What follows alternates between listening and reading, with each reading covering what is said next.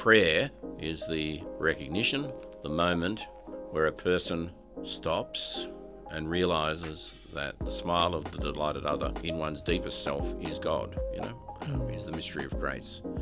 That's what keeps me going. If I didn't believe that God and the mystery of God and the mystery of grace was a reality, I think I would be a very unhappy person. Hello, and welcome to the Soul Food Podcast, bringing you stories that nourish the soul. It's Alison and Donnie here from Pastoral Formation, and we hope that this podcast will encourage you in your life and faith wherever you are right now. Here comes another Soul Food story. Hello friends, and welcome once again to another episode of the Soul Food Podcast. This time we're joined by Mark O'Connor, who is a Morris brother. Brother Mark was born in Melbourne and he did a range of ministry experience in Melbourne. He's a teacher, a religious educator, and organizer of international Catholic speakers to Australia for over 35 years. This has included cardinals, bishops, and lay people such as Marianne Glendon, Dom Helder Camara, Basil Hume, Cardinal Martini, and more. And the hope that he had in that experience of organizing international guests was to broaden the people's vision of the Spirit alive in the wider church. He currently works in the Diocese of Parramatta as Vicar for Communications, and he is also a Pope Francis Fellow at Newman College, University of Melbourne. Welcome, Brother Mark. Thank you. Really excited to have you in this space, and as we were talking beforehand, I didn't realize you've had so many people from overseas organized to come here to Australia.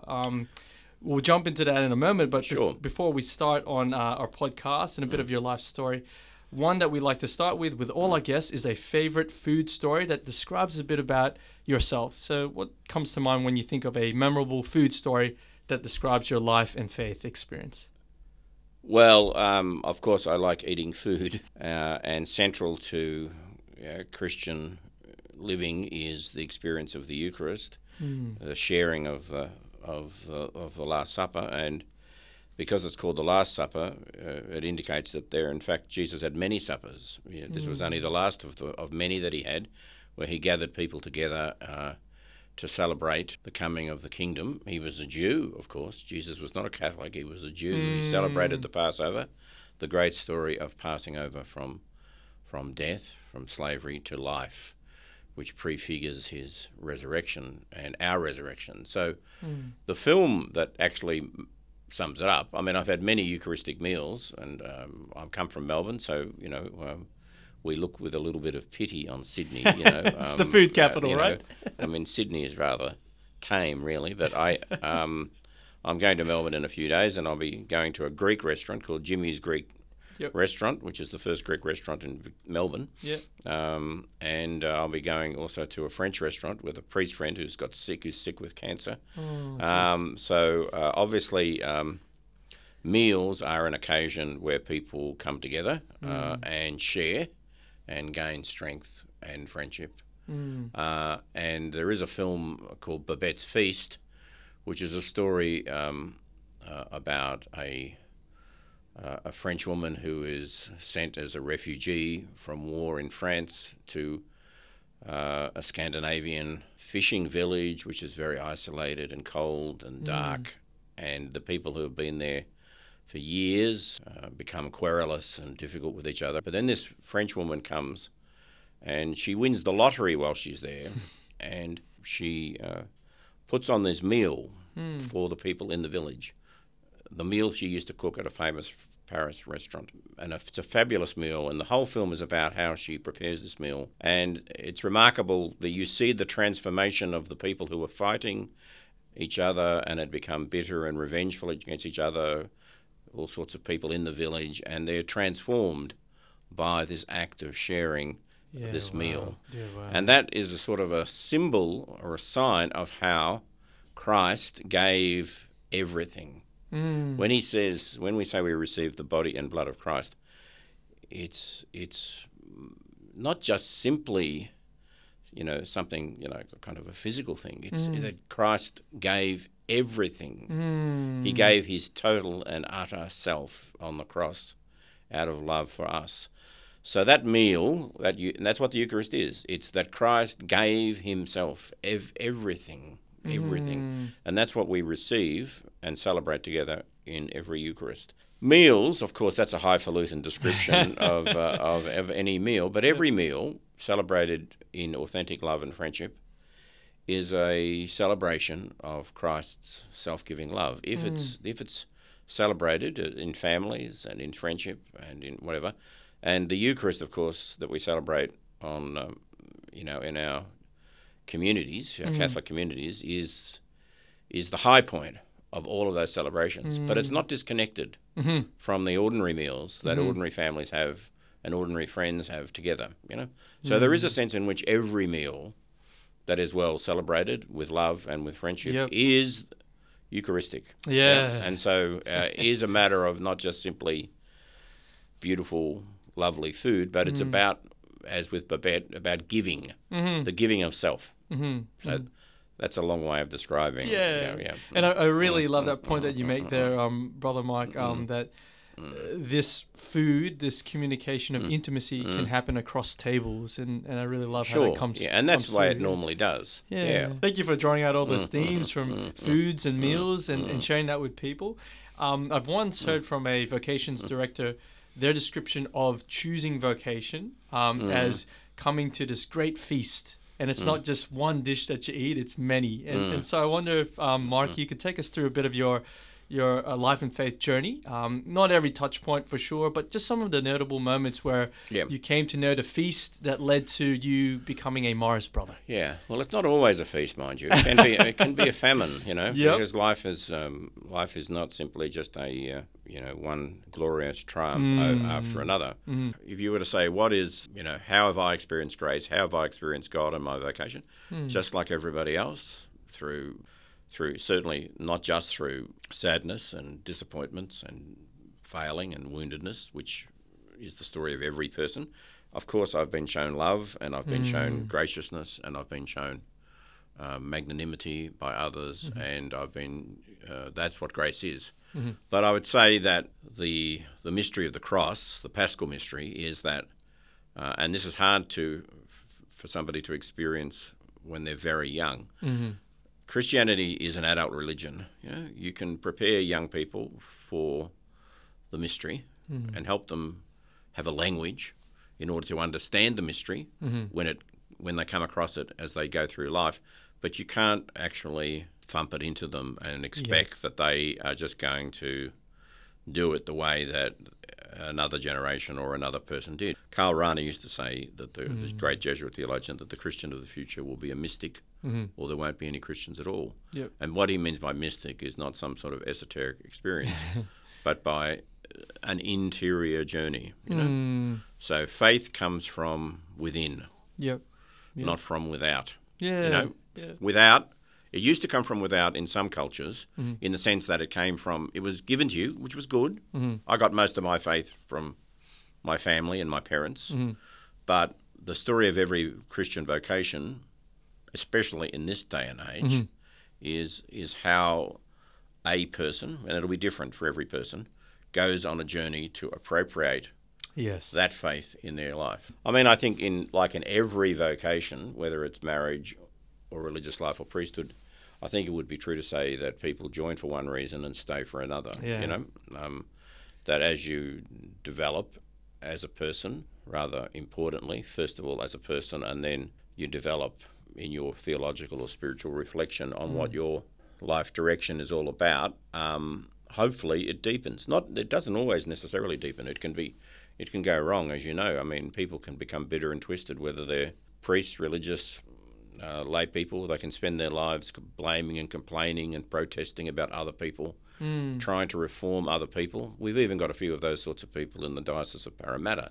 Not many, but the vast majority of people are just good people getting on with their own, living out of the good news. But it's very easy and very seductive to become somebody who sits back and critiques other people and thinks that they're somehow not living the gospel according to the way that they think they should be. And that, I think, is something that I've seen a lot in my... it's 50 years since I went to the Brothers Juniorate in 1971.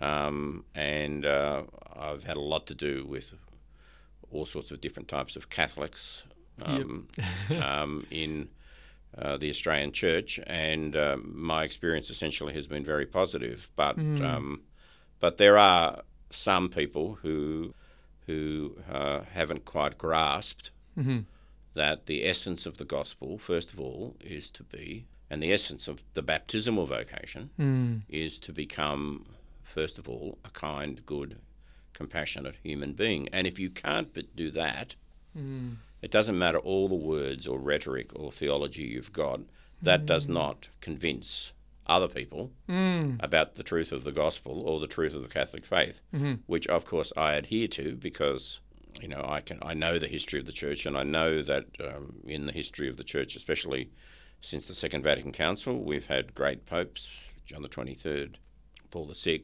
John Paul I, John Paul the Saint, John Paul II, Benedict, the great theologian, and now Pope Francis, who is also a great, compassionate, voice of the Church and credible, authentic witness to the gospel to so many people, not just inside the Church but outside the Church. But I think that's the critical thing about vocation. Is the first point would be that you come to realise that the most important thing is to be a good human being, and I would say that's the most critical factor in understanding the living out of one's baptism.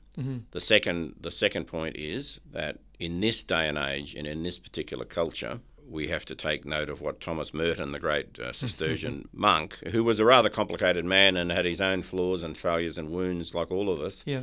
But in the last talk that he gave before he was accidentally electrocuted in Bangkok in 1968 to a group of fellow monastics, he made their rather enigmatic statement as he was leaving the talk. He said to them, from now on, he said, we all have to stand on our own 2 feet.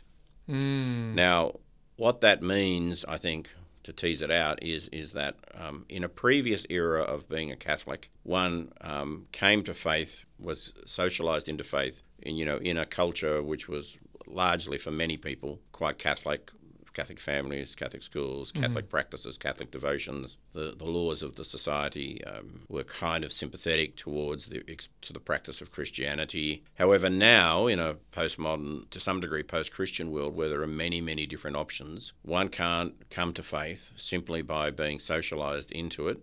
It has to become more and more a personal journey. In other words, one has to stand on one's own feet.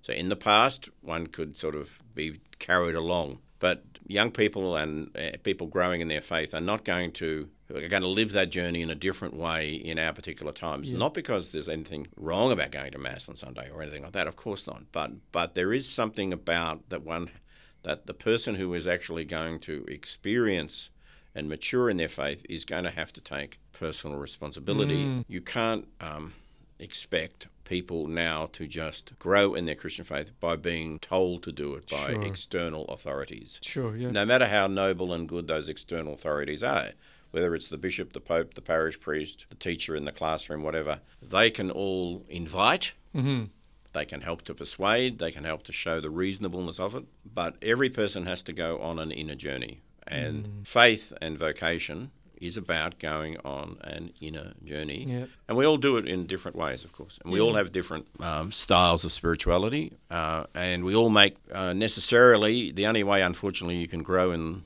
life is to make mistakes. I wish there was some other way, but there is no other way. And so making mistakes and realising that one is fallible and that one stuffs things up and being willing to share that with somebody, whether it's a spouse, spiritual director, therapist if necessary, or whatever, or confidant or friend or soul friend, that is another aspect of the Christian journey. That's perhaps a long-winded one. No. Great themes that you've drawn out of there as well. Mark, that expression you used to be Christian is to be deeply human. That's my hearing of it. Who or how was that revealed to you in your faith journey? Well, Gregory Baum, who was an Augustinian theologian who was very significant at the Second Vatican Council, has the phrase in his book, which is a little bit dated now because it's rather misogynist, Man Becoming.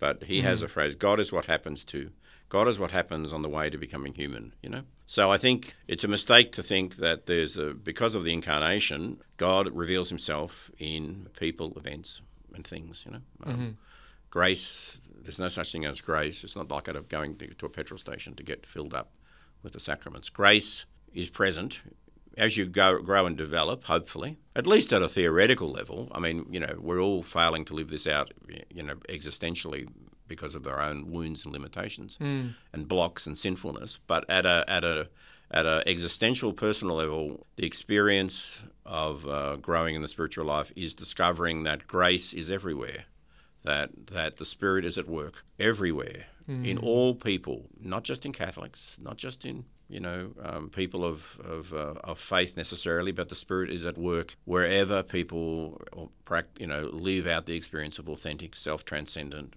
self-sacrificing love. And all of that you see every day all around you in ordinary people as they get their kids to go to school and struggle in their families and struggle in their lives and go through the experiences of loneliness and marriage and suffering and people getting sick and people in their families dying and all these things. So I would say that just like everybody else, as you go through life, as you're younger, you may that never really changes all that much, but you go on a journey from moving from loneliness to aloneness, discovering that there's always a temptation to believe, even if you're married, that you're going to meet the right person, or read the right book, or go to the right course, or do whatever that's going to fill the emptiness and solitude within you and take away that space, if you like.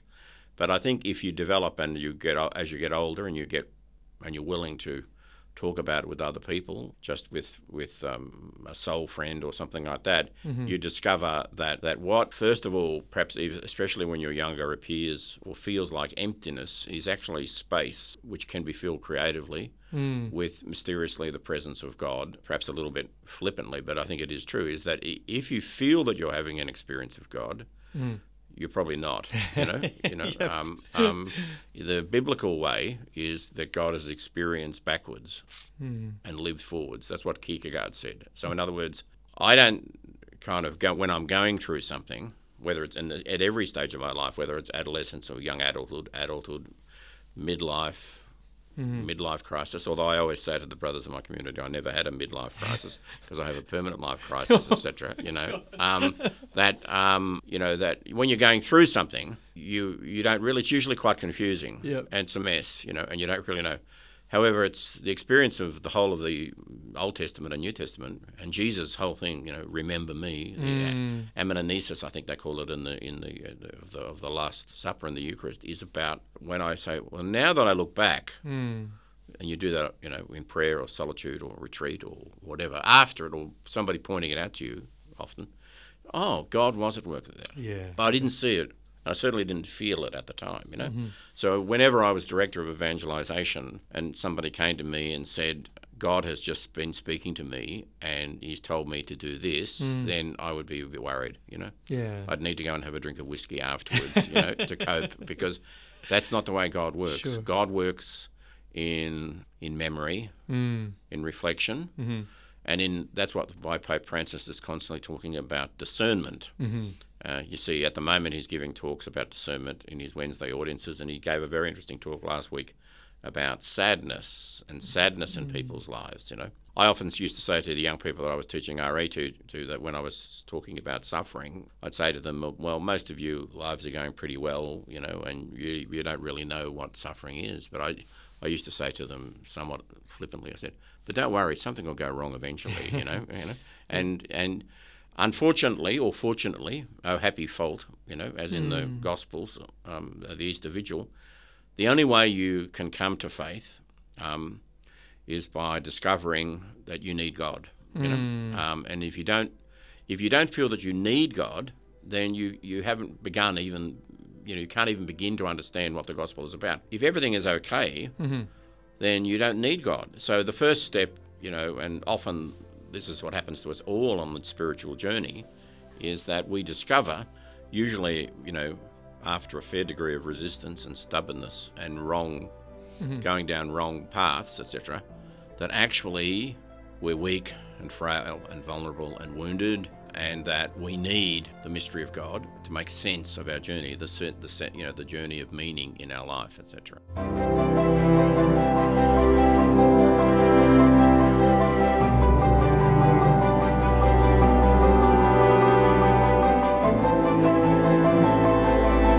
there's all sorts of writers that you've reminded me of. In fact, something earlier that you said reminds me of a conversation that I enjoy listening to over and over again, and you probably know them, Krista Tippett and Greg Boyle. Yes, I brought out Greg Boyle to Australia. Yes, in Australia in 2011. Yep. I know him reasonably well. Yeah, one of the questions I'm going to borrow from that conversation is the expression you use is the reasons you join aren't the reasons you stay. Yeah. And he was asked in that moment, so why did you join and why do you stay? What would you say to that, Mark? Well, I don't know why I joined so much. I mean, I was only 16, so I joined for rather superficial reasons. I like the brothers that taught me, at least some of them, not all of them. Some of them were not so pleasant, but most of them were okay. And maybe there was a bit of an adventure of leaving home. I don't know. Taking a risk. There was an element of that, but certainly as you develop. The reason why I stay is I can see the mystery of the grace of God at work in my own life and in other people. But I was helped by my background. There was an interesting psychoanalyst called Erik Erikson who did studies of infant childhood development. Particularly, he was interested in how babies who had been abandoned, that some thrived, especially after the Second World War, some thrived and others just withered up. And he used the phrase that those who survived had what he called the experience. It was not necessarily, of course, their own parents, because their parents were killed in the war, but what they had the experience of what he called the smile of a delighted other. That there was somebody who held them, and that there was a face that they, as babies, connected with that gave them warmth and affectivity. Now, most of us survive in life because we've had good enough parenting. There's no such thing as a perfect family. We've all got stories from our own families where we know that they're not perfect, etc. But we got good enough parenting. There was, in fact, a smile of a delighted other, which gives us a resilience. Now, I would say, translating that into the spiritual life, prayer is the recognition, the moment where a person stops and realises that the smile of the delighted other in one's deepest self is God, is the mystery of grace. That's what keeps me going. If I didn't believe that God and the mystery of God and the mystery of grace was a reality, I think I would be a very unhappy person. Mind you, being unhappy is not necessarily also a bad thing. I mean, Freud used to say the best you can get in life is to move from neurotic misery to ordinary unhappiness, you see. So being ordinarily unhappy is certainly better than being neurotically miserable. Yep. And unfortunately, that's what I say about some people who are the negative attackers within the church, who are attacking people, and questioning their orthodoxy, that essentially it's a new form of neurotic misery that they're inflicting on other people in the church and on themselves. Whereas a person who is convinced that they are deeply loved by God is not going to be going around stirring up conflict and division, but is going to be somebody who is encouraging. And this is the key aspect of Pope Francis's pontificate and his mission. I could write a book about what's wrong with the Catholic Church. I could write 10 volumes with it. But what people don't, but I could also write an even bigger series of volumes on what's right with it and what the good news is. And what people don't, we don't need another analysis about what's wrong. We know mistakes are made, but what we need is encouragement to go on the journey. The spiritual life is about encouraging other people, affirming them, not judging them, not berating them, not protesting against them, but affirming people. And that's an authentic form of love. Jesus mixed with sinners. He was very comfortable with people who were sinners. He was comfortable with people who were confused. And the ministry of Pope Francis is telling us to accompany people, and that is the way you authentically preach the gospel. That's not watering down the gospel. That's being authentically orthodox. The deepest aspect of the tradition is that the tradition of the church is a river. It's a river that you flow down. It is dynamic. Revelation did not just finish at the end of the last apostle. When Jesus said in John's Gospel, "It's better that I go because the Spirit will come and teach you things that I could never teach you." He was telling us that the Holy Spirit, call it that, which is a very churchy theological term, but that the mystery of God is being constantly revealed. And so I stay because I'm expecting to be surprised. Of course, it is a matter of faith, not certainty, but our faith and the resurrection means that whatever happens to us as we finish the journey, whether it's when we're young or old or however the vocational story unfolds, and whether it appears in great glory to other people or whether it appears in sort of humble humility and simplicity to other people, is that at the moment of our death, it's going to be a lovely surprise.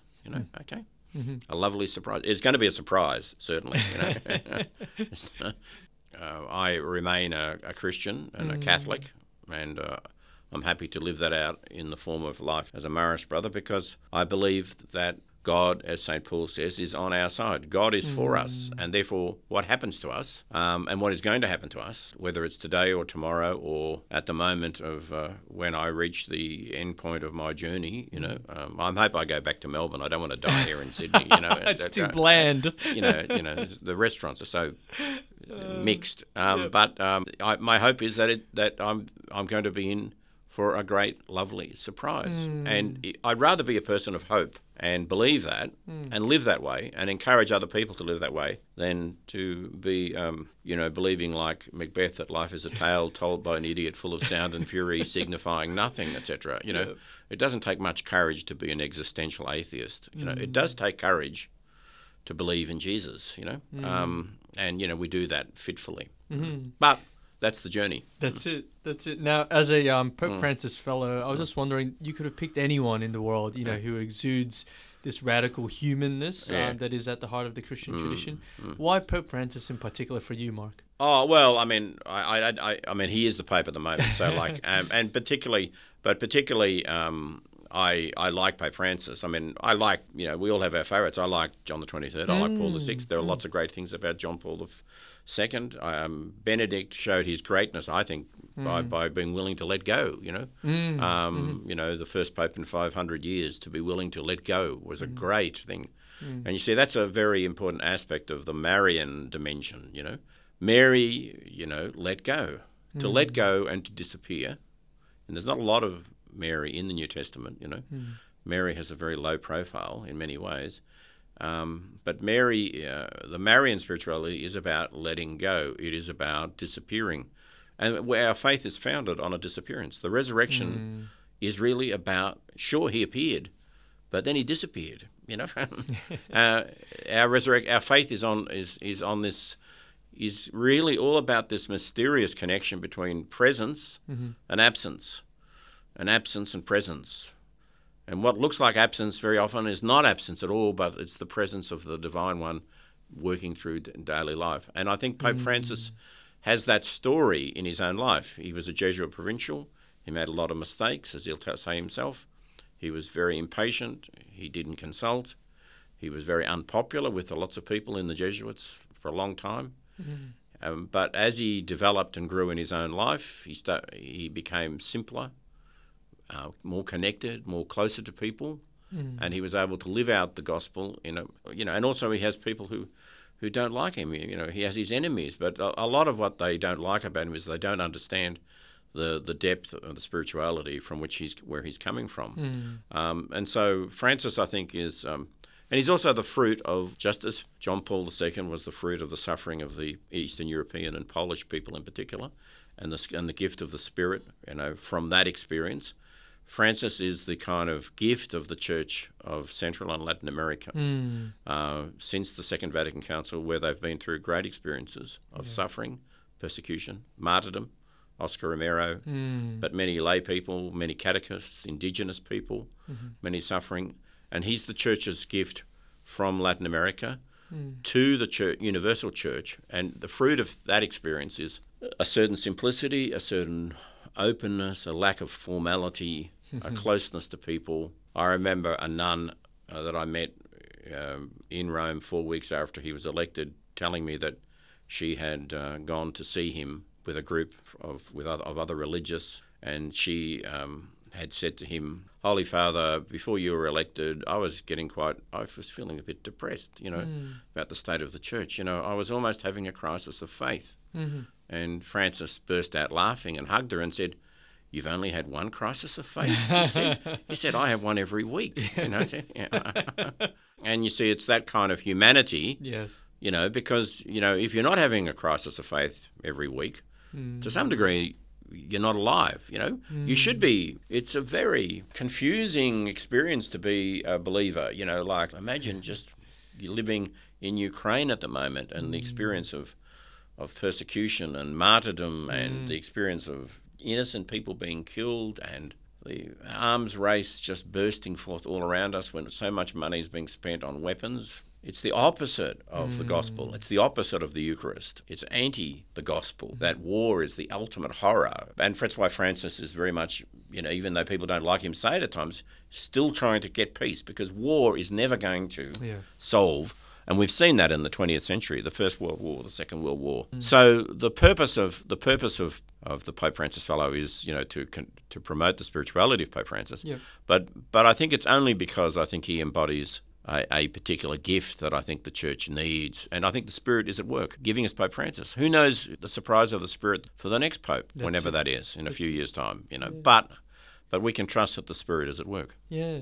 Now, in preparing for this conversation, I did find that you've recently offered a workshop known as A Parish Reflection on the Pastoral Theology of Pope Francis. Yes. If we were to shift your life and faith experience now to the parish context, what kind of principles or pearls of wisdom would you share with average parish people? I'm more a teacher, so I can't say I've had, you know, massive experience. Although I know a lot about, you know, parishes from working as Director of Evangelisation in the Archdiocese of Melbourne. Yep.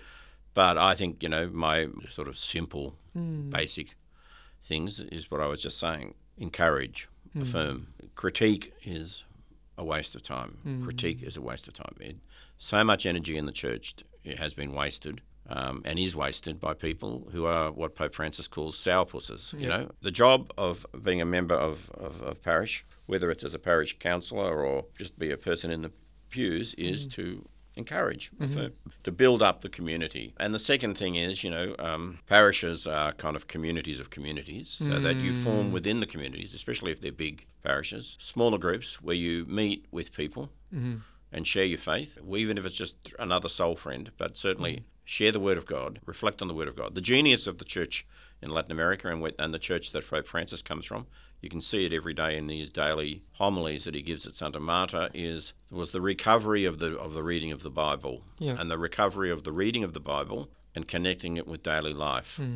That the Exodus is now happening now, the resurrection is happening now, the crucifixion is now happening now, the journey to Emmaus is happening now, the Last Supper is happening now, the prodigal son is happening now. These are all things being played out in our daily lives, but we need to share and reflect on the Word of God with other people. And even, you know, even priests, I know some priests in various parts of various places around Australia, they come together each week and read the Word of God that they're going to reflect on Sunday and share their thoughts about what they're going to say in their homilies. Yeah, wow. And if they do that with other priests and also sometimes with other lay people, part of their parish, they get insights to help them, you know, improve the quality of their preaching. So the more there is encouraging and sharing, we don't need, you know, kind of a harsh spirit of critique. Sure, sometimes people have to be challenged, but we have to be very careful about how we challenge other people, because most experiences I've had of seeing other people challenge other people in parishes are a disaster. Yeah.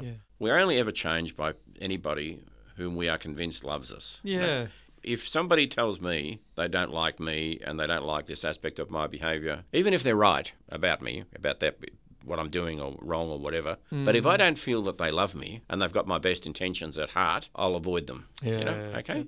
So we need to develop a spirit of Christian encouragement and fraternity and positivity and affirmation, and also be on the lookout. We need to be expecting the Spirit to be at work. We not have to a mentality about expecting for people to do wrong things.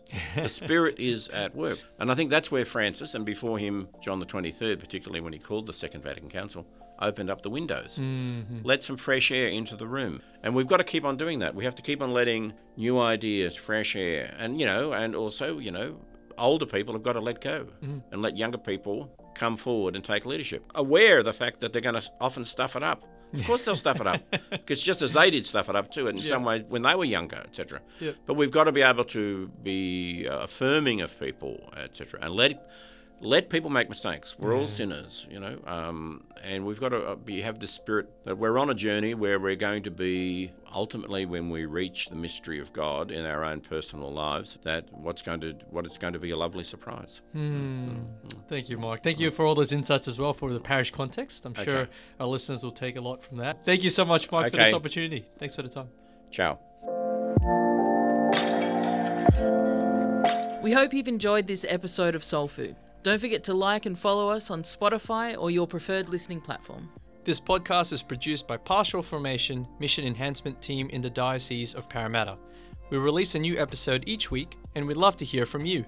So leave a comment or reach out via our contacts in the show notes. Looking forward to sharing another story with you next time on the Soul Food Podcast.